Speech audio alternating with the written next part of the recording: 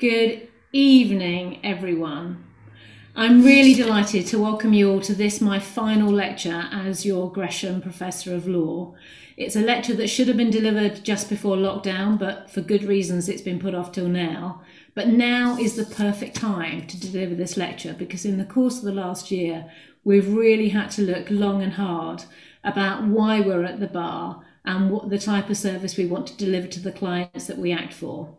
And the purpose of this, my signing off lecture, is to celebrate the hard work that's being done to make the bar an inclusive, diverse profession that welcomes men and women from all walks of life and backgrounds. Any of you that followed my 4 years will know that I have talked, frankly and publicly, about some of the problems we have in our working world. And I've been unafraid to confront the reasons why you should sometimes think about why the law is for you. This lecture is to explain why people like me are still doing the job we do, why we go through the process to come here, and why it is the job that we dreamt of doing and why we want to carry on doing it for the rest of our working lives. This lecture is for me to deliver up what I promised I'm going to do. It's not just going to be me talking. It's me actually giving voices to people that have got experiences that aren't my own. So you get to hear about other people's journey to the bar, and you get to listen and learn from our mistakes and what experiences we have to offer you. In this lecture, I'm going to be joined by guests that I'll introduce to you shortly, but we're going to talk about why we're here, what type of work we do, but most importantly, where we see the bar going in the next 5 years and the next decade. Because the purpose of this lecture is to reach out to the barristers of the future, because you are going to be what makes the bar the thriving profession that we need it to be if it's going to continue to serve the society that we live within.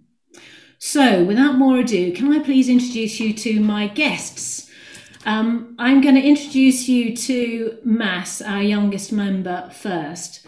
Mas Daojai is someone that I first came across a couple of years ago because I've been following him on Twitter. And he was already coming across as a remarkably mature man who had things to offer me to think about outside of my world that I really wanted to listen to. So Mas has been on my horizon for a number of years, and he's here now. And I think I was right to pluck him out for attention because he is a barrister at the Government Legal Department. He is the founder and chairperson of Bridging the Bar, a charity dedicated to supporting aspiring barristers from underrepresented groups. In addition, in July 20, Mas became the first ever pupil barrister to be awarded Barrister of the Week by The Lawyer magazine. And in January 2021, Mas was recognised as the Advocate's Pro Bono Hero of the Month for his dedication to pro bono work. So I know you're going to be delighted to listen to Mas very shortly. I'm then going to turn to Derek Sweeting. Derek Sweeting QC is the man who's the chair of our bar representative body.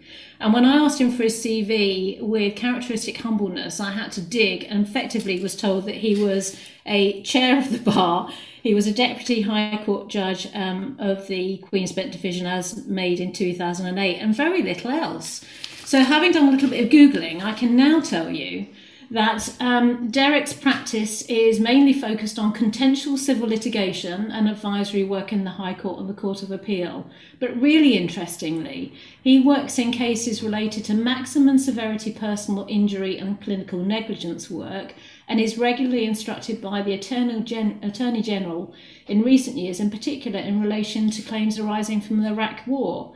And in due course, I'm going to ask him whether that's the type of work he thought he'd be doing when he first came and clambered into the walls of the inn to become the barrister described in the legal directories as fantastic with clients, very effective at explaining matters, concise in court where he can turn the evidence well. He's also a bencher of Middle Temple and is a long-term proponent and supporter of the legal aid bar. So that's Derek. Then we're going to move on to my friend and colleague, Bree Stevens-Hoare of Queen's Counsel. Bree is a magnificent woman who I've had the total pleasure to work alongside and seen grow along with me in terms of our work at the bar. Bree is a leading real estate silk recommended in the Legal 500 and Chambers UK. She's previously been recognised as Barrister of the Year in the Modern Law Awards, Chambers UK Real Estate Silk of the Year Awards, and she's an individual member of the Class of 2021, identified as a woman of influence and power in the Law UK Awards. Now that goes to show how we regard her within a professional community, but what you also need to know to understand why she's my friend is that she is a phenomenal woman who's an activist as well. She's a founding partnership in the Free Bar, Free Bar. How do I say that, Brie? I'm going to say it again. She's she's a founding participant of the Free Bar, which is the LGBTQ network. She's a member of the Lincoln's Inn Equality and Diversity Committee. She's the joint chair of the Black Inclusion Group, and she is someone who's both created and is responsible for delivering the Bar's leadership programme. She is a phenomenal woman, and I'm proud to know her. She has introduced me to her colleague, Toby Coop. Toby is someone who has been very humble about why he's part of this platform, and having learnt about him more, I can tell you that that humbleness is characteristic of him, but entirely unwarranted, because he is a superb man who comes from a humble background, who is now someone who is identified as a leading junior by both the Chambers UK and the Legal Aid, which are our Bar Directory Awards. He's instructed on behalf of claimants and defendants in equal measure in high-value personal injury litigation, which generally arises out of accidents on the road, at work and in public places. In 2018, Toby was appointed Junior Counsel to the Crown, and he's a secretary of the Henry Scott Fund, which he's going to tell you more about later. So they are the people that I've chosen to be with me on this final farewell, and I hope, having heard from us over the course of the next 50 minutes, you'll understand why. So thank you very much for your attention, and I'll move over to the lecture now. The first topic I'd like to ask my guests is going to be their journey to the bar. So I'm going to start off with the most senior and the most important amongst us. So that actually means you, Derek. I don't know about that. But introduction again. Derek, tell me, your route to the bar, what is it? Yeah, let me try and do it succinctly, I think. Well, I didn't have a legal background. That's the thing most people ask you, which really means I didn't have any connection with the law. So I had to find out about it, I think, to get interested. And then I had to find out about how to come to the bar, which is what we're talking about. And I suppose most of us think we've got a fairly unique story, which is always true to an extent. But I think over the years, talking to people of my generation, my age, I think there are a number of things that always strike me as surprisingly familiar. One of them is how many people were inspired by a program called Crown Court, which was a dramatization of what happens in a Crown Court. That's what it says on the tin, as it were. But it was done very authentically, and it had a lot of very good actors, some of whom went on to great things like David Suchard and so on.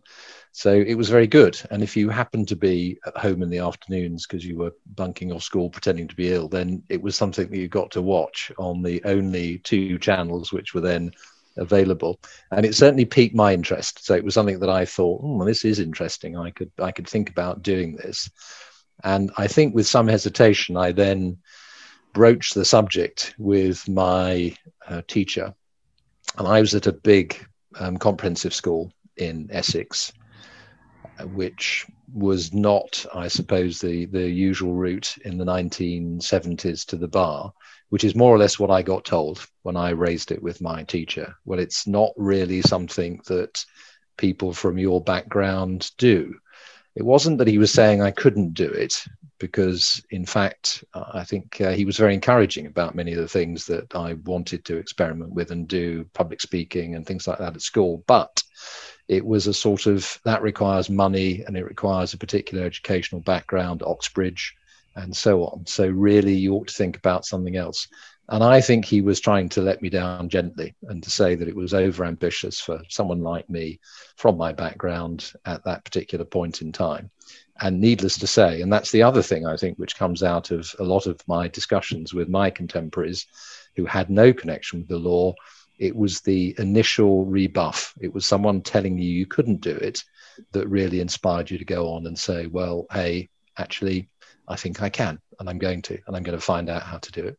So that was really how I came to the bar. I think the story of what happened next and how I did it is perhaps something which, I don't know, it might come out later in the evening in the discussions. But let me hand over to Brie at this point and see whether her story was similar to mine. Strikingly similar, Derek. Absolutely, Crown Court. So I had wanted to be a vet. I had one of the only two personality clashes I've had in my life with a biology teacher at school, so I figured I couldn't be a vet. And Crown Court inspired me to think about being a barrister. I knew absolutely no one connected to the law. I was 13 when I made the decision it's what I wanted to do. When I was about 16, a friend of my mum's, friend of a friend of a friend of a husband was a solicitor and managed to arrange for me to spend 2 days with a female barrister to whom I owe a great debt, because it sort of started to feel like it was possible. At the same time, like you, the deputy head at my school told my parents explicitly that they should tell me or they should persuade me to lower my ambitions because I was trying to fly too high and I would burn my wings. My parents, knowing me as well as they did, told me exactly what she'd said because they knew that the stubborn streak in me would absolutely drive me on even more. So very similar, no connections, very little understanding of what it was I actually wanted to do. Thought I wanted to do crime at that stage, still thought that until I got into pupillage, but very driven, one, to do what they said I couldn't do, and by my ideas at that point about truth and justice and all that sort of stuff. How about you, Toby? You're a different generation, maybe not Crown Court. I feel, yeah, like I'm laying the side down really, because you said at 13 you wanted to be a barrister, and I can't say that I had that. What I didn't have growing up was financial security, and in my mind I thought that if you did something like law, you were bound to end up with a job that paid you all right, and I'd be able to look after my mum really, and that was where it came from me. So I remember turning up to answer those questions at pupillage interviews. Why do you want to be a barrister? And I couldn't say that that's what I'd always wanted to do. But I got some pretty poor GCSEs and then realised, look, if you want options, you've got to try and work hard and get some A-levels that can get you to a degree that can give you options. So I did that, and I got some better A-levels, decided to do law because I thought it would lead me into a job. And then I didn't know whether to be a solicitor or a barrister, really. But I had a weekend job lifeguarding at university, but I also had a weekend job in the mornings delivering newspapers. And I did it. In fact, a good story. I had a Ford Fiesta that I bought for 500 quid, and I sold it 2 years into tenancy for £2,000 when the government bought the scrappage scheme in. So I did quite nicely out of that Fiesta. But it also did my paper round, and I delivered newspapers to 2 barristers who got talking to them, delivering their papers. What do you do? And I could see the pink ribbon on the desk, and they always seemed to be working on a Sunday morning when I dropped their papers off. And they very kindly said, why don't you come and do a week or two with us? And so my first experience was Leeds Crown Court, Bradford Crown Court, and I absolutely loved it and thought, this is me, I'm sold, I want to be a criminal barrister. So sort of ended up at the criminal bar that way. But I think what I would take from that and what I would say to people is take any opportunity you can get, because I ended up at the bar because I delivered some newspapers to some barristers, basically. Mas, what's your story? Sure. It's really interesting to hear all of your stories, firstly, and thanks, Joe, for allowing me to be part of this conversation with all of these exceptional people. My story is a bit more similar to Toby's in terms of the time when I decided. So I decided I wanted to be a barrister when I was in year 12. So my first year in sixth form, and our sixth form had entered into a competition called the National Bar Mock Trial Competition. And it was the first time we'd ever entered. And basically what that was a mooting competition. So it was a mock trial in front of real judges in real courts. And I was selected to be one of our barristers. And I remember sort of coming home and, like most people at that age, you're just sort of in a state of confusion about what you want to do next. But to me, having done those mock trials, I was like, this isn't work. This is fun. And I remember coming back and saying to my parents, like, you can relax now. I've decided what I want to do. I want to become a barrister. And you know, the difficulty at that moment was trying to figure out, sort of similar to what Derek said, it was about the perceptions at the bar. And, you know, to me, all of the messages I was getting when I was trying to figure out how to make that next step were all suggesting that I needed to go to Oxbridge. So what did I do? I worked really, really, really hard to get the grades I needed to apply. I got the A's and I applied to Mansfield College in Oxford. Then a few months later, I got invited for an interview. So got a little bit closer. And then a few months later, that letter comes. Unfortunately, we will not be offering you a place. And so I remember in that moment, you know, I almost had to start again, because I saw Oxford as being the only route to the bar. And so as soon as Oxford wasn't possible, to me, I'd completely given up. And at that stage, I did give up on a career at the bar. I still went to university. I still studied law because I'd already applied to do so. But I'd pretty much already made the decision that, you know, I'm going to go to uni and figure out what I wanted to do. And so, you know, while I was at university, I did lots of other stuff. I worked as a football coach, did some business, learned to trade the financial markets. But what I didn't do was anything that someone would do if they were trying to be a barrister. I didn't join the Law Society, the Bar Society, didn't do any mooting, apply for any legal work experience, whether it was mini pupilages or law internships. And then, so my moment to actually coming back to the bar came after graduation, and I just got an email from my old sixth form teacher, the one who entered us into that competition. And it basically just said, "Mass, are you practicing as a barrister yet?" Which was a bit of a joke, because he's been my reference, so he knew exactly what I was doing. But really what he was trying to do was to encourage me. And I remember I just responded, sort of explaining the reasons why I'd not pursued a career at the bar. And he just said, "Mass, look, someone I know's just secured pupillage at the government legal department. I think they'll still, you know, respect and value your experiences, even though they're non-legal. Put an application in." And that was really the start of my journey. That application was eventually accepted. And so here we are. So yeah, anyway, it would be really good to hear, Joe, your story as well. I know a little bit about it, but I'm sure it will be great for the benefit of the audience. It's going to be such a calm down after that. It really is, Mass. Okay, unlike all the rest of you, I never intended to become a barrister. I was at a comprehensive school. Any of you know me will know that I was a child of a single parent, and the only person to stay on at school after the age of 16. And although I was doing A-levels, my careers advisor at my comp, when asked about my future prospects, didn't contemplate university at all. What she told me was I was bright enough to work in a bank, but I had too much attitude to work front of house. My mum was absolutely incandescent with rage, and she took it upon herself to work out not only when I should go to university, but how I could get there. And the only reason I did law was because if I was going to stay on and not earn money and go to uni, it had to be to do something that had a job at the end of it. And that's why it was law. I wanted to go to art school, but that was no way going to be an option for me if I was going to be a professional, which is what Mum wanted me to be. So I did read law, and the only reason I applied to become a barrister is because my boyfriend, who I'd met at the age of 17, he's now my husband, worked out I was totally unemployable, and there was no way I could be a solicitor because I wasn't capable not only of accepting a single instruction of what to do, but equally my way of working was to party and politic and then work until the wee midnight hours, perform in tutorials, and then go off and party in politics again. And that really wasn't compatible with any lifestyle other than being self-employed and to use my gobbiness to best effect by being an advocate for other people. So that's why and how I became a barrister.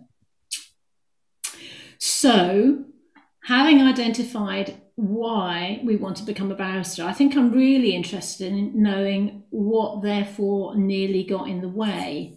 So I'm going to come back to Mass. One, because every time he talks to me, I found it so engrossing, but also because he may be nearer to the audience that are listening to this. So Mass, you wanted to become a barrister. You've told us how you didn't get into Oxford, which you thought was effectively the guillotine. So what, if anything else, stood in the way of you actually becoming a barrister when you started to explore it? Sure. I think the answer to that question is an extension of sort of what I've said in terms of the Oxbridge, but really what that boils down to is the perception of who you need to be in order to become a barrister. I think there's still a narrative at the bar of England and Wales, at least, that in order to become a practicing barrister, you need to have firstly gone to Oxbridge. Wherever you went, you need to have achieved the first class degree. Also, you need to look a certain way, potentially be a certain colour, come from a wealthy background, talk with a specific accent. I think these are often challenges which are faced by aspiring barristers from a wide range of backgrounds who are just told, you know, that they didn't go to a good enough university, or law school is expensive because law school is expensive. Or aspiring barristers who are told that it's not about what they know, it's who they know. And, you know, some of the BSB data supports that statement actually. But also just generally, and I think this is something which affected me, was that when you go on Chambers websites, so if you want to be a barrister, that's the first thing you're going to do. You're going to look on those organizations' websites. But if you can't see anyone that looks anything like you or comes from a similar background to you, then it's difficult to envisage yourself taking on that role. So I think that was probably the biggest barrier for me. But I think at the point when I have accessed and entered the profession after applying for that pupillage, I have had a really positive experience. And so in many ways, that sort of guides some of the work I do now, and try to be as visible as possible, so that if there is somebody who, you know, looks something like me or comes from a similar background to me, they can see someone like me, or, you know, even some of you, and after hearing your stories, and see, you know what, they're actually not so different to me after all. Maybe I could become a barrister. Excellent.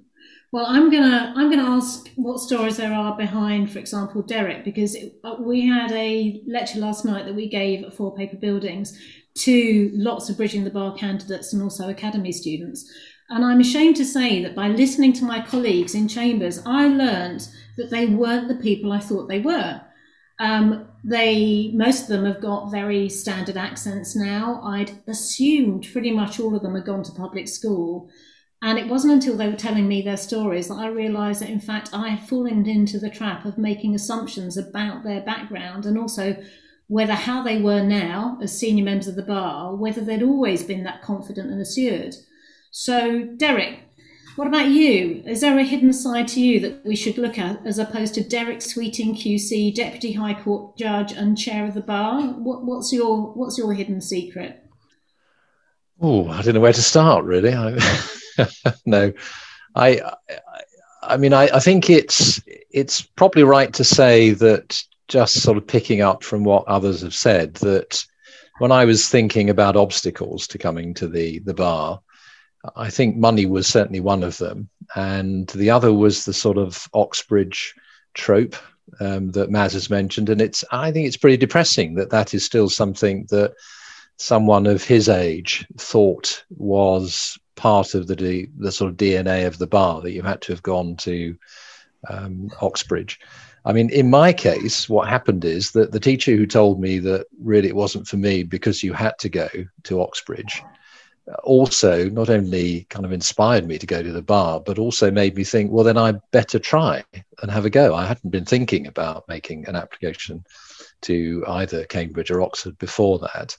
And I went on and I did it. I mean, I found out for myself, but what I couldn't do was to do it in the way in which most people did it, which was, particularly if they're at private school, which was to do it after they'd finished, you know, the sort of history boys type approach to it, doing it in your 7th term. So I had to make my application, and in those days sit exams in my 4th term. And having said that, one of my teachers had rather put me off, there were others who in fact wanted to help at that stage. So that was a great help. I got in and then found myself with a gap year, which I had no idea what a gap year was in those days. And I had no money. A bit like Toby, I was working as a lifeguard, and I was also working in McDonald's to try and make money as well. So, you know, I did think the financial problem was going to be pretty significant. But in those days, you could join the army for a year if you had a university place. And that's what I did. And I ended up as a tank troop commander on what was then the inner German border. owing a little bit of time to the army, I think, when I left, but that was what I did. So I suppose that might be my kind of secret. On the way to the bar, I ended up commanding a tank troop and so on. And in fact, when I came to the bar, because I still had money problems, I went back into the reserves, and I spent a pretty happy sort of 20 years, in fact, jumping out of aircraft and things like that, because it was I was in commando and airborne units and things. And I think without that money in the early years, I'd have found it quite difficult. So there we are. That was something you didn't know about me, perhaps, that is a secret, but not really. What about you, Brie? State educated, non-Oxbridge. Very politically active in the women's movement as a teenager. Recently thinking very much about going on Reclaim the Night demos in the 70s and abortion rights stuff. So very, very, and I had very split messages from the women around me. Some about, selling out by wanting to go to the bar, and others about changing it from the inside. So for me, there was a very strong sense of not wanting to become what the bar was as I perceived it to be, but wanting to come in and be a different sort of person doing it, not have it change me, not assimilate in that way. So I think what for me was very striking was that sort of trying to stay me. I was a woman in the middle of the 80s, as you know, Joe. There weren't so many of us at the bar as there are now, and it's getting better and better. So I was very uncompromising, riding a motorbike. I have my tattoos, all sorts of things that just didn't fit. And I was very clear it wasn't my club. And in a sense, it was incredibly welcoming. I was amazed at how accepting most of it was. Some of it was very not accepting. But yeah, I was very rigid about staying me and trying to make more space in it. I'm going to pick up the baton there, because there's clearly a reason why Brie and I are now friends, because although we didn't know one another at that time, we would have been manning the barricades, I think, together as legal observers. I only became a barrister for one reason and one reason only, and that's because politics was really important to me. In the 80s, it was an era where there were the haves and the have-nots. Thatcher had been in power for 10 years, and we'd had the miners' strike. And the only reason I intended to become a barrister was to be a legal aid activist, as a barrister, to make a difference to the society that I was part of. And so I was really clear what type of chambers I was going to become part of. And that's what led me to Tooks Court, which was Michael Mansfield QC's set, and we were the radical left. And like you, I was very clear that I was going to be changing the world, not the world changing me. So I refused to dress in the lady di outfits that were the fashion of the time, with the pie crust collars and the pearls. I had my flicky wing eyeliner, my bright red lipstick, and multiple ear piercings, and wore really severe Mao-type suits, so that I was the antithesis of everything I saw around me. And I did break down walls and barriers to go into court, but kept my charm with me. And that's something I want to pick up the conversation with, because I think one of the reasons why I found the bar really welcoming was, before you became a barrister in court, to use your skills to advocate for other people, you needed to understand that as a barrister, you were part of a system. So you needed to get on with the ushers, you needed to get on with the clerks. You needed to work out how you were going to get on the list to get that case done, to go and do the other in order to earn the money. And I found that the people I was encountering in the court service were much more like the background I come from. And they made me not only feel welcome, but absolutely one of them. So I always got the Queen Bee treatment. And I think that just gave me that edge when I went into court, which was, this is going to work, because these are the people that I am working with. And if you're against me, my lord, your honour, then that's something that we're going to have to work on together, because one way or the other, I'm going to have my say. So I think that's, when we're talking about being a barrister, it's really important that we identify that we work as part of a team, with a client, but also with a solicitor, and also part of the court service. And that's why, as I hope we'll come on to talk about, one of the key skills that each of us bring to the job is an ability to communicate and to get on with everyone from all walks of life, which is precisely why we need people from all walks of life being barristers, because real life doesn't end, inside a courtroom or as soon as you go out. It's the body we inhabit to make sure that we can talk to people, to find their story, to best represent them. So I'll get off my soapbox temporarily, but it's just really lovely to hear so many stories where there's actually a resonance in why we are where we are, even though we are different ages, different backgrounds, different sexualities, different colours.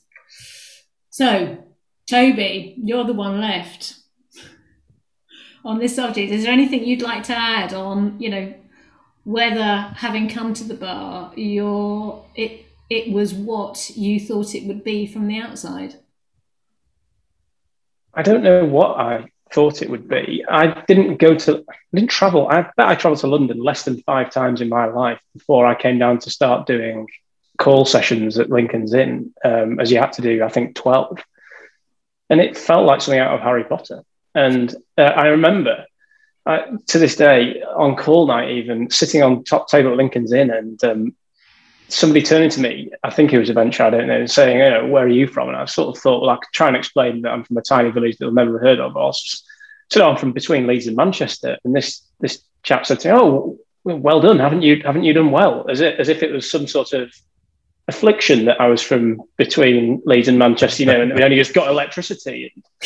And, I think it's interesting about what Mas was saying about, looking at what you think about people. But I look probably like most people would expect a barrister to do, because I'm a white male and I'm probably now classed as middle class. But I felt like a complete fish out of water at Lincoln's Inn, sitting in that big hall, surrounded by people I didn't feel comfortable with at all. But people wouldn't have looked at me and thought he looks uncomfortable. But I really did. And so I was a bit taken aback by it all, really. But then, starting at the bar, you realise that people are normal, and it is really just a series of interactions and relationships.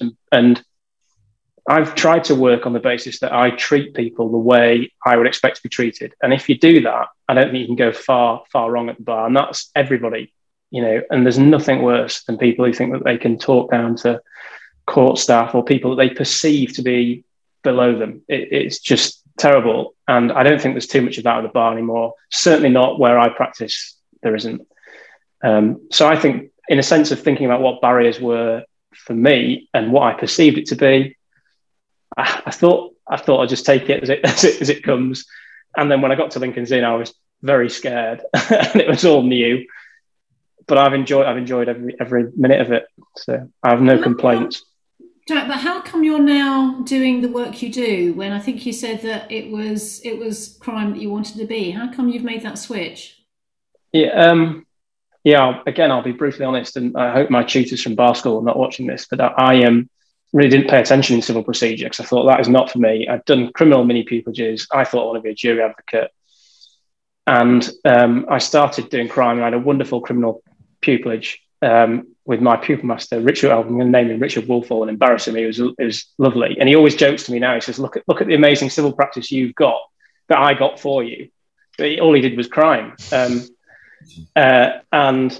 it was brilliant. But I quickly realised that I was getting paid in a day what I get for 3 or 4 days in the criminal courts. And it was simply a matter of, what do I think I'm going to have more financial security going forward for me, for my mum at the time. At the time, it's really just the two of us. So I switched to PI, and I really enjoy it. And I love representing people who have been badly injured and trying to help them and things like that. I think crime is an incredible place to start, and I think it's a shame that people are pushed out of publicly funded work because of a lack of funding into other areas. I spent my first 6 months in chambers doing 5 magistrates' courts sessions, trials a day in Calderdale Mags in Halifax. And, it's great practice to be handed a bag. Even when you got it the night before, you prepped it and then you turn up at court and they say, you got the wrong bag, here's another bag. And you'd be calling witnesses just having not read their statements. What's your name, right? What happened in this shoplifting or whatever. It's a brilliant practice for people for trials future down the line. So I think crime is brilliant, and I think I love doing it, and I'd love what I do now. But I think if all things were being equal and finance didn't come into it, I'd still be a criminal practitioner. Although my mates that do crime will probably say you're useless, so you're better off out of it. So well, can I just picking up there? I think what might be helpful for the audience is just explaining the different types of work you can do at the bar, because if they've watched Silk, or if they're old enough and they've caught old reruns of Rumpel, they may have really clear ideas. They think about what being a barrister is like, which means going to court, basically. But we all know at the bar that there are so many different ways of being a barrister, which feeds to different strengths. So I can talk a little bit about what my courtroom practice is, but people will know a little bit more about that. Bree, can you tell us, what does your day-to-day life as a barrister involve in terms of what you do? Well, the subject matter mostly is property disputes, and that can be in a commercial context. It can be residential property.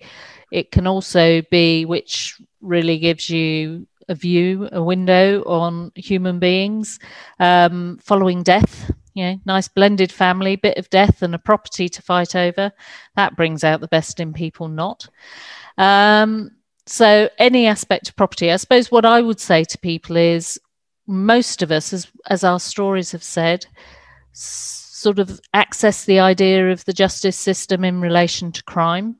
But actually, absolutely anything that human beings don't do to each other, do to the world, think about, create, all of that generates law. And there is litigation, disputes around every single facet of that. So the subject matter is only one thing. And as you've alluded to, Joe, what you actually spend your time doing, the skills you use, vary dramatically between different areas of practice. So for me, doing property, yes, there's advocacy, and I love advocacy. I loved it when I started out doing crime. But I then realised I also really enjoyed the more sort of academic side of the sort of researching the law and explaining and unpacking property law for people to understand their disputes and the options and advise them. What I call intellectual jigsaw puzzles of drafting pleadings, which are the documents that set out for the court what the dispute is about, the primary facts it's rests on, that sort of thing.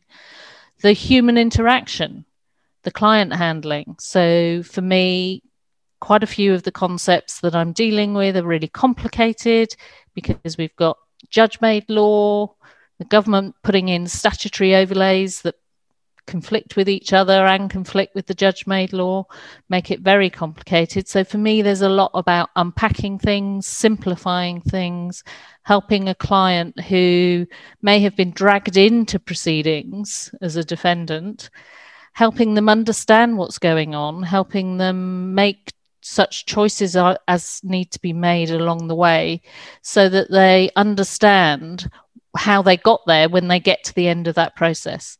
And the whole time looking to find creative, positive compromises and ways to resolve a dispute to save everyone the time, money and hassle. So it's using strategy, academic skill, communication skills. And I love, for me, in property, it's a really good balance across that whole range. I don't know if that answers your question. No, it does. And what about you, Mass?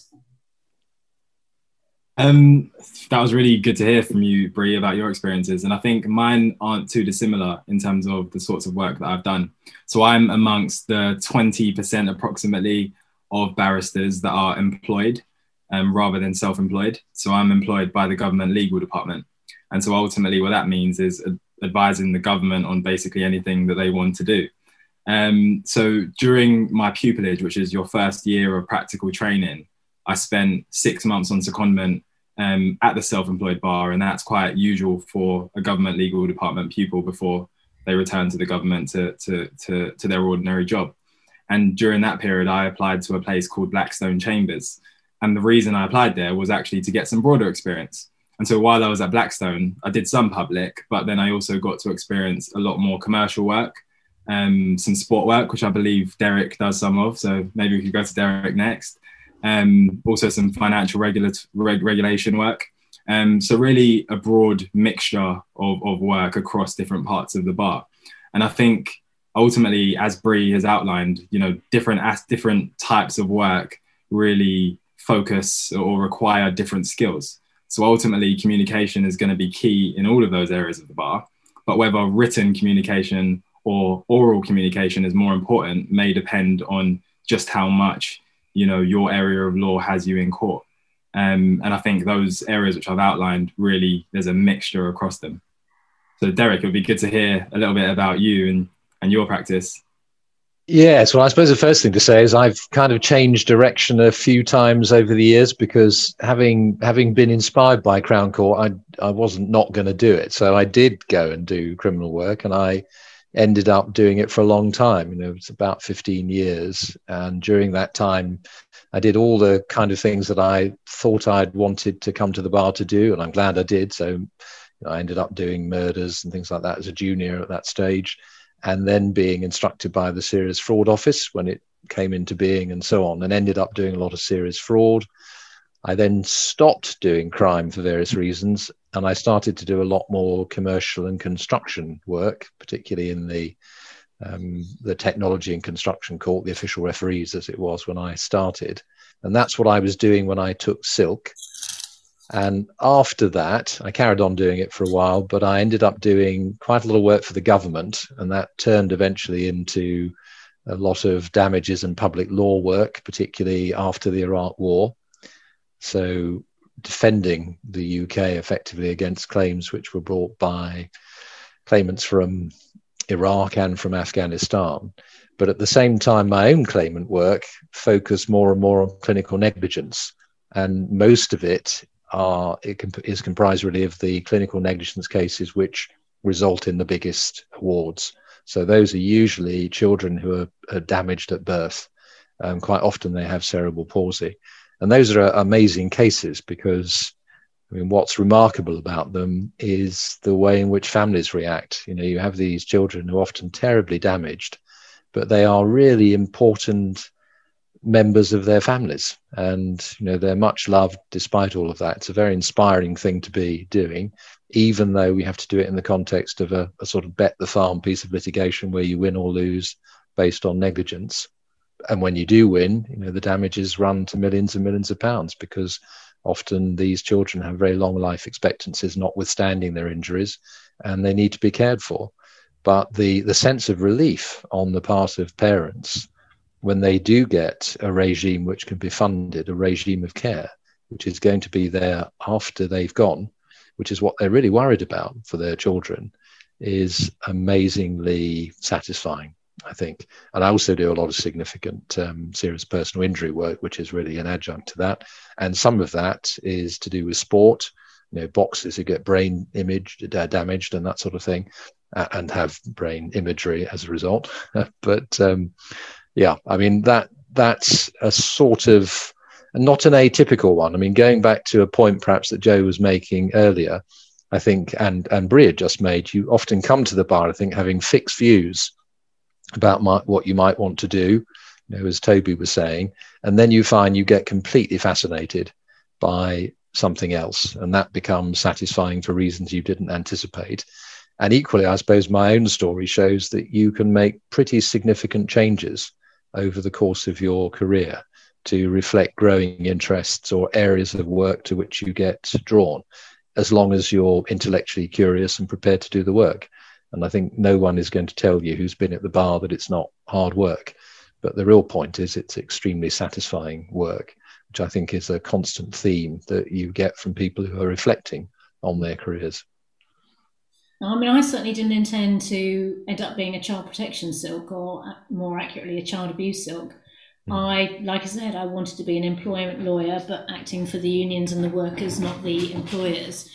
And the only reason I started doing family work was because I was totally skint and I needed to earn money in order to stay. And so at that point, you could do domestic violence injunctions, which meant you got cash quickly, which I needed in order to pay the rent. And only by doing that type of work did I start to get really curious about the children that I could see hanging around the feet of the women I was representing. And I just started wondering and worrying, actually, more precisely, about what happened to them once they left the courtroom. And having always turned my face against doing family, because as you may have gathered, I was a political animal, as I've said, I'd refused to do family law because I thought that's what women did if they became lawyers. So I'd refused to take it at university. I'd refused to take it at bar school. I ran a mile from any chambers, making me do that as part of my pupillage. But when I found that it was work I had to do, I discovered a world that was so rich in the desire to do right for the most vulnerable in our society that it gave me the passion that I think meant that drove me forward to become successful. I think I was a pretty average employment barrister, but I didn't have that drive to make a difference because I still hadn't found my feet. But once I started working in child protection, I was so energized by what I was doing that the ambition that was always there then had a real focus. And that was what I think drove me to become incredibly successful, not because I wanted success per se for me, but because I always wanted to make a difference in the case I was doing. So there was in my book, there was no unwinnable case ever. It would just be if I hadn't done a good enough job. And I was always determined to do that job as well as I could possibly be, which is why I invested my all into it. So that's, I think, a message you're hearing from all of us if you're tuning in. When you're thinking about coming to the bar, keep your options open, because in fact, what we need from you as future applicants is probably the ability to be self-motivated. You've got to be a self-motivated learner, which means that you need to ask the questions that no one else is asking. You need to be self-driven in terms of not clocking off when the clock says you're tired, but clocking off when you think you've done the work in order to get to court the next day to do the best job you can. And you need to be perpetually curious and questioning, and the ability, I think, to cope with rejection. Because what we've not talked about around this conversation is how being a barrister is also about dealing with rejection, because there's a winner and a loser in every case. There's no point at which you both come out happy ordinarily. And so coping with rejection, you're the losing side, is something you're going to have to deal with, which is why becoming a barrister is a whole series of applications and knockbacks, applications and persistence, and that sense of being both determined, but obstinate and stubborn and driven and prepared to ask for advice. I think that's something we can probably agree on, isn't it? That although we're self-employed, so therefore we work as individuals, none of us will be able to do the job we do if we didn't feel comfortable turning to other people for advice, either more senior or the same, to give us that extra boost to go forward to the next stage. Is that something that we'd agree on, that although that we are individuals, we operate within a system where you need to have that sense of camaraderie to get you through? Absolutely. I would say, although there are aspects of the sort of Harry Potter version of the clubbability of the bar that Toby referred to that make me deeply uncomfortable and feel it's not my club, the good side of the clubbability is you can turn to pretty well, I would say, at least 95% of the bar and say, can I just run this by you? Can I just talk through something through with you? What do you think about this? And people pull together. And it's not just about, we are self-employed individuals. That happens within chambers, but it happens across. You're in a robing room trying to get your head around something. An ethical problem comes up. Another member of the bar will talk it through with you. And I always find with pupils, persuading pupils to actually trust that, they're having an inquiring mind, asking themselves the right questions, and then engaging in a discussion with you is what demonstrates that they have what you want in a barrister. The mind that's thinking it through, that's asking the questions, and the will to reach out and the bravery to reach out for any resources you need to sort it out and move it forward. That's what we do all the time. Yeah. So if around this group, I mean, we're talking about how we've come to the bar and what we're doing, I think what I'd really like to move on to is where we see the bar going in the course of the next 5 years or so.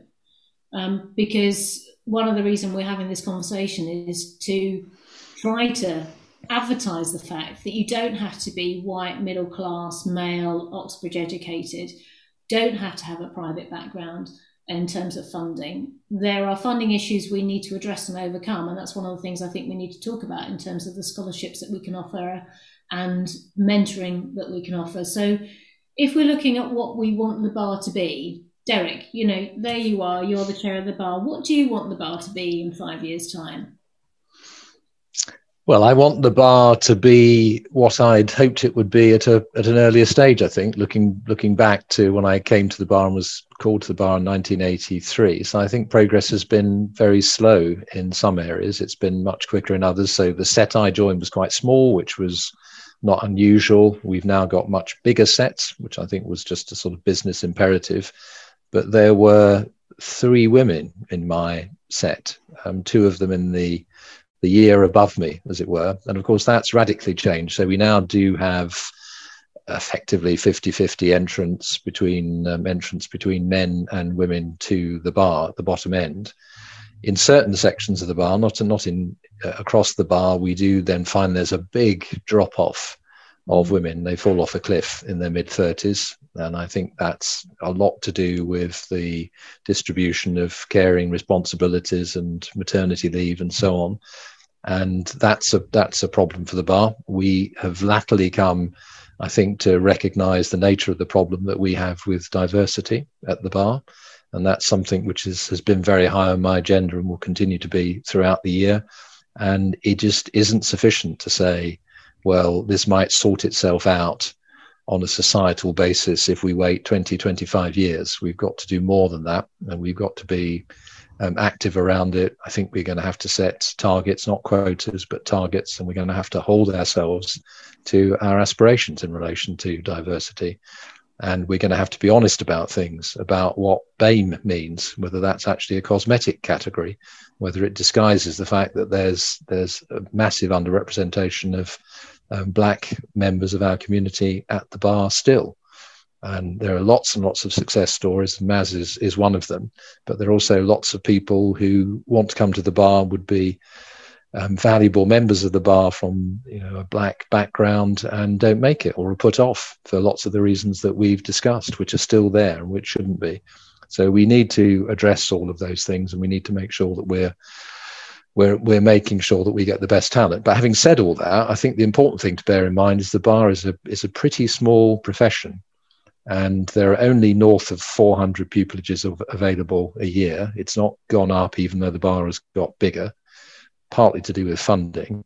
And I think we have to be careful about who we're selecting for the bar and making sure that it's an offer which is made to everyone on a non-discriminatory basis, and that we fund people properly, so that people are not thinking I can't come to the bar, or I can't not come to the bar because of funding. So I think there are issues around when you qualify, when you get to call yourself a barrister, who the inns give their money to by way of scholarships, which all need to be approached honestly.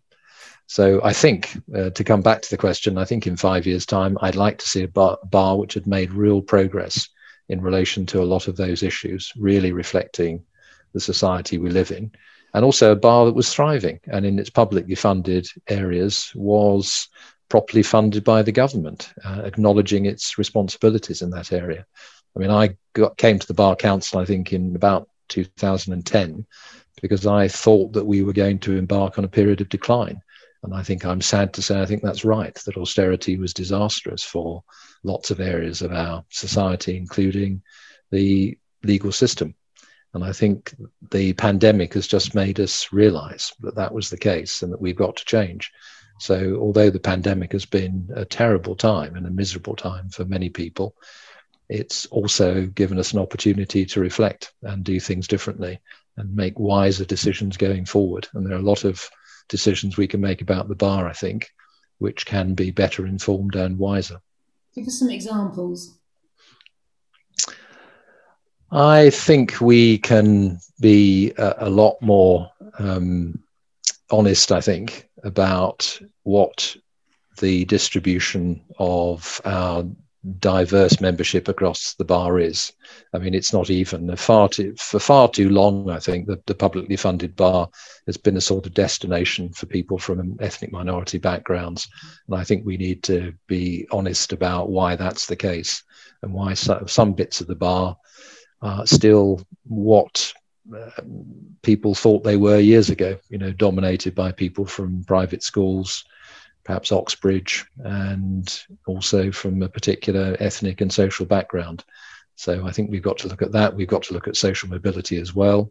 So those are all things which I think are being talked about now. I mean, I think things like Bridging the Bar and the many other groups now within the bar and outside of the bar that are thinking about these issues and holding the leadership of the bar and other institutions to account are part of that change. And that's what we've got to embrace. And I think those of us who came to the bar at a very different time and have those sort of backgrounds, I mean, white middle class man, I suppose, might describe me on any of you now, but we ought to be allies of the change which is necessary and which I think genuinely most of us would like to see, because we don't want a bar that doesn't look like the rest of society, that doesn't look like the 40% of people in London, for example, who are not white and who don't come from a white middle class background. And those are all challenges. So I think that's definitely what we need to commit ourselves to. Toby, what about you? I mean, you've come more recently, I think, to recognising that you don't need to apologise for what you now appear to be, but you can use your skills to attract other people. Tell us what you think can be done by people in your position to make sure that you can spread the word. Yeah, I think I've come to realise that because of Bree, basically. I've taken part in the Bar Council Leadership Programme, which has been absolutely brilliant, and Ruth and Caroline at Deeds and Words running it with Bree have been amazing. They've really opened a lot of eyes. I've been part of a small group of 9 people across different practice areas, thrown together on MS Teams because we can't all be in the same place during the pandemic, and we've all become good friends. Everyone's got different takes on things. And I felt in that group quite a bit of a fraud, really, because I've bobbled through the bar, playing football, going out for a drink and finding it quite easy, really. And so I've sort of been having to say to Bree, I feel like, what am I doing here? What am I adding? And it's taken Bree saying to me, look, you've got a platform that you can use to make me think about how we do that. And my group on the Bar Council Leadership Programme, we recently, in the last week, we've set up a Twitter account called My Learned Friends, and we've been looking at issues of career progression, retention, inclusion and diversity. Just one issue that's come up this week is a return to court, in-person hearings. And so we've been running a poll on that to try and look at data.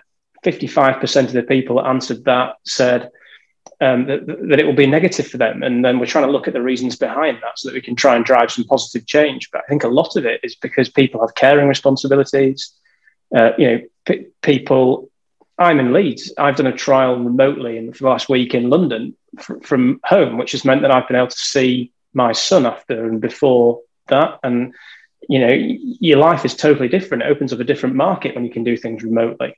So there's some really important issues about how we conduct things going forward. And there's a lot of arguments to say there's a lot of hearings that could take place remotely still, which would give people a better work-life balance. It wouldn't mean they were paying 300 quid for a return ticket to London from Leeds, paying 300 quid a night to stay in a hotel or whatever. So I think there's some important work to be done there. And the leadership program's helping with that. The Bar Council and the SBAs and everybody, trying to get everyone joined up thinking. On my circuit, we've got a brilliant diversity outreach program that Glenn Parsons is running and doing some brilliant work with. And I'm a secretary of a fund called the Henry Scott Fund, which I can take absolutely no credit for setting up, because Henry Scott was a leader of the North Eastern Circuit in about the 1960s. And what used to happen was that when you became a judge or a QC, you bought Circuit a piece of silver, and that probably sounds ridiculous to people, but that's what used to happen. And Henry Scott decided that, in fact, you should give money towards supporting pupils coming through who need some help getting on their feet. And so we have this fund, which has got 4 trustees on circuit, and I'm the secretary of it. And the idea is that when you come to the bar, if you're struggling, I didn't get a scholarship from Lincoln's Inn to do bar school, and a lot of people come with a lot of debt now. And it just helps you with an interest-free loan when you first start, try and get on your feet. And things like that, I think, are driving positive change and making the bar more representative, especially with all these initiatives that Mass is driving through as well. And I feel like a complete failure listening to everything that he's done. We do with Mass. Mass, as I say, Mass is already one of our star icons. I'm going to come to him last because I want to save, with all humility and with all credit to Bree, I'm going to save Mass to last because he is the future of the bar. But so Bree, tell me, what can we do and what are we doing to try to make the bar as inclusive as it should be? Oh, it feels to me like we've reached a point where there's an opportunity for serious movement forward. There's been a lot of work done over the last 20 years about entry level. That's not cracked. Maz is a fantastic example of someone who's still working on that. But actually, 20 years ago, someone without the privilege of seniority at Maz's level wouldn't have had the impact he's able to have now. So there's already been that shift and change. But for me, we're at a critical point. We've done all that work about entry, but we actually have to then ensure that the people we get in and continuing all that good work then rise up. So Toby's mentioned the Bar Council Leadership Programme, which I'm very involved in. Full credit to the Bar Council for absolutely getting on board with that.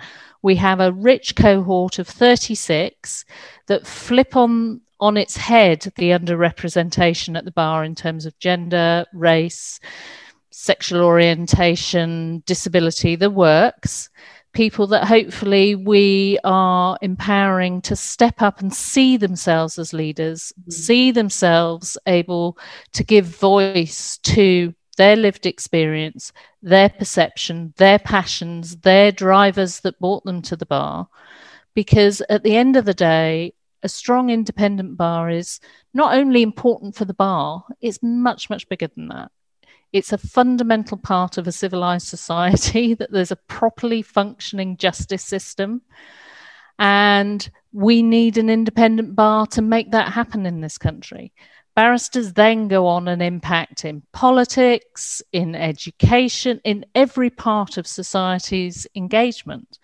And so actually making sure that the diverse lawyers that come in at Mass's level don't get crushed, don't get assimilated, but actually make the bar richer, wider. I think I described it when we talked about it as sort of using all of our elbows to just push and stretch the space and make space for all types of society to come in.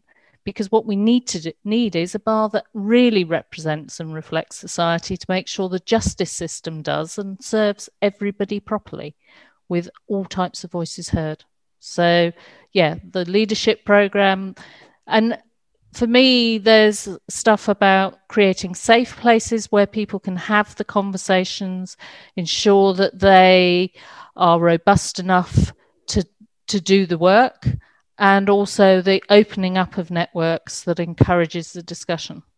One other thing, if you'll let me say it, I think, so looking, say, at Derek and I, we have travelled a journey. We weren't typical of the bar when we came to it, but we are now both very privileged by our seniority in our position. We are both white.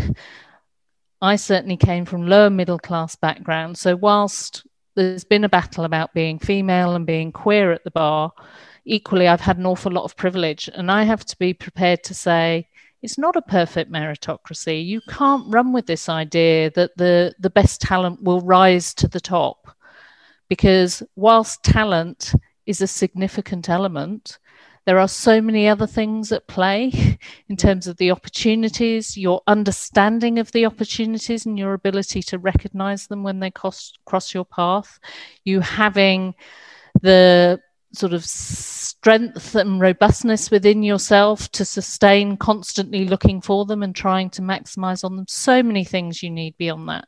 So those of us who got to the top have to be prepared to recognize we may not be the very best.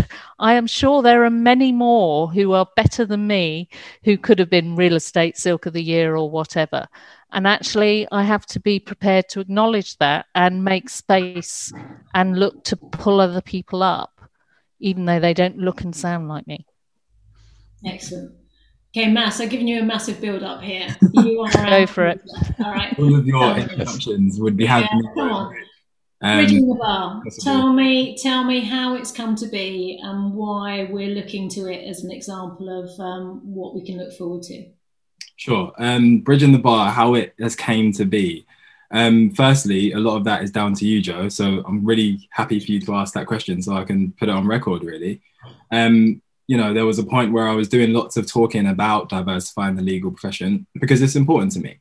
And as Derek has already alluded to, some of the numbers just they need real improvement. So for example, while I was a pupil between 2019 to 2020, the BSB data shows that there was only 12 other Black pupils. And you do feel it whilst you're in the bar, and sort of piggybacking on something which Bree just said about not necessarily having to accept that we're not necessarily the best. The same data also shows that a Black person who's applying for pupillage, who has the exact same grades as a white person at undergraduate level and at bar school, they have around half the chance of securing pupillage than their white counterparts. So that's sort of the setting, I suppose. And one of the reasons why, I'm so passionate about ensuring that we can get to a position where there is equal access to opportunities. And that's ultimately Bridging the Bar's aim. And something which I think all of you have touched upon is about how beneficial it is if we have a bar that represents society. And the first thing you'll see on Bridging the Bar's website is the statement that a bar that represents society also benefits society. So yeah, that's sort of just to sort of add on some of those comments, because I think what everyone has said was so powerful. But just turn into the story now of how Bridging the Bar was set up. So it actually started with, I believe, a lecture which you gave, Professor Joe, when you spoke about different people at the bar who were doing work at this space, and it was a Gresham lecture.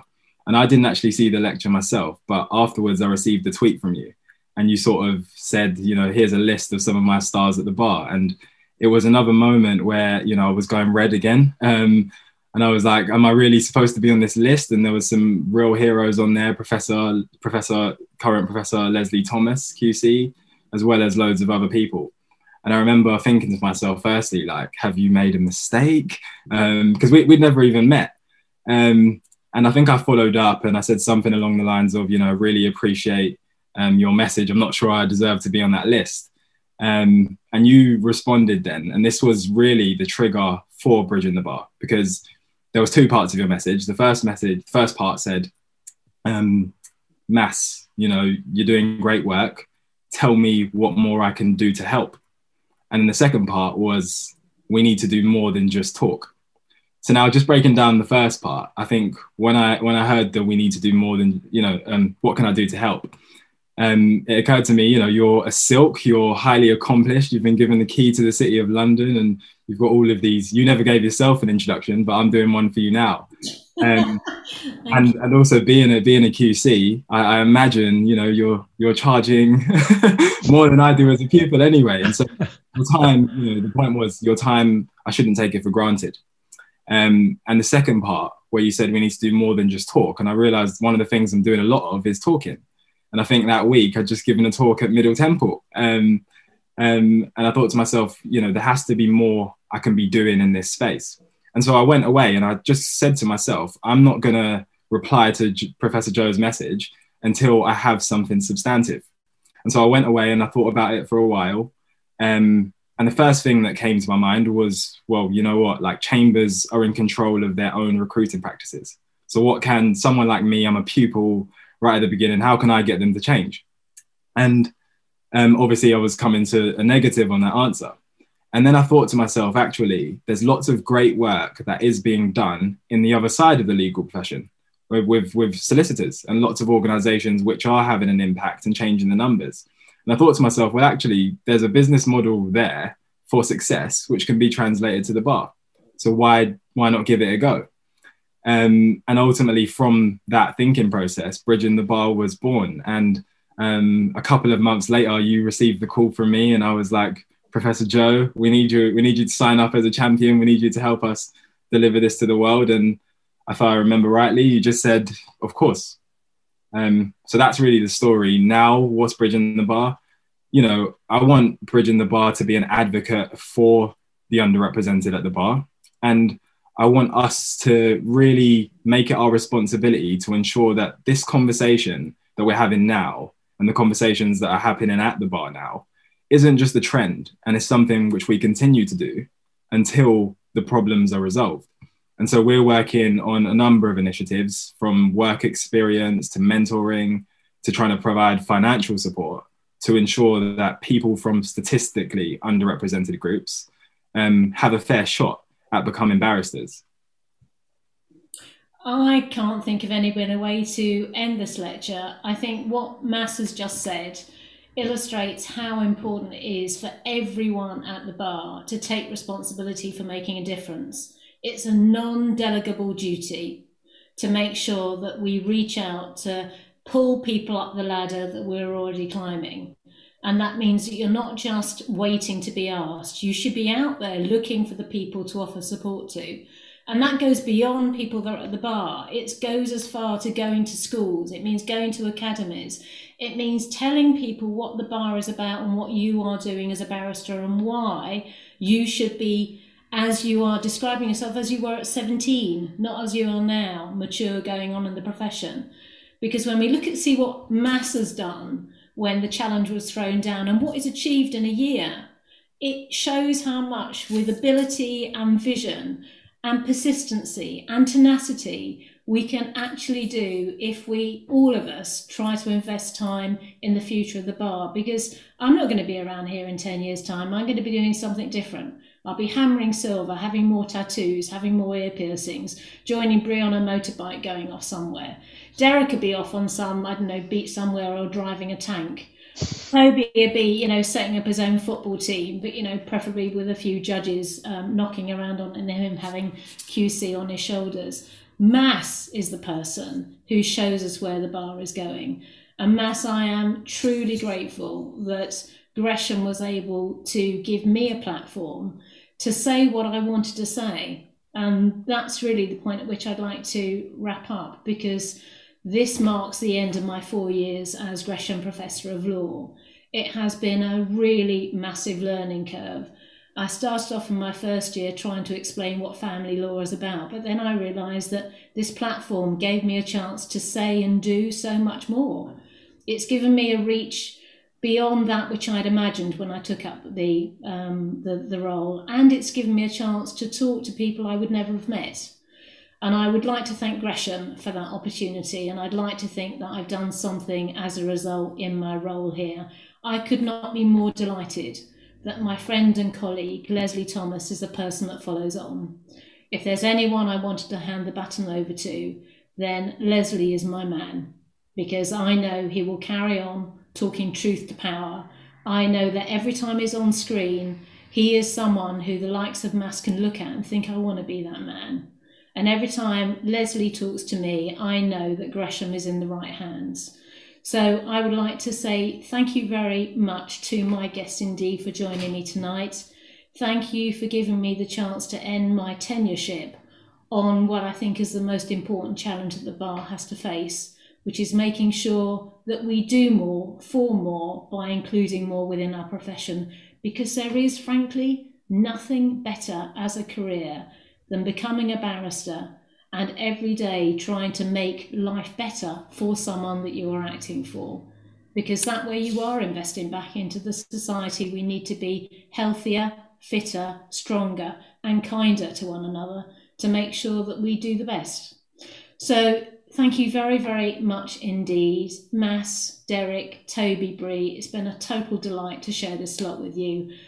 Thank you to the Gresham staff that have supported me over the course of the last 4 years. And thank you to the Gresham audience.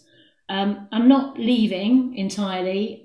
Gresham is too important to me to cease to have an involvement. I'm now the Emeritus Professor of Law.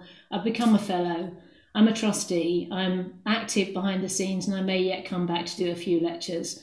But it is an amazing platform for change, and I just want to encourage everyone to make sure they follow the lectures of Leslie, that they look at the lectures in the past, and they follow my colleagues, because Gresham is a superb free resource of the most high quality speakers you can hope to have on your screens or go to see in person.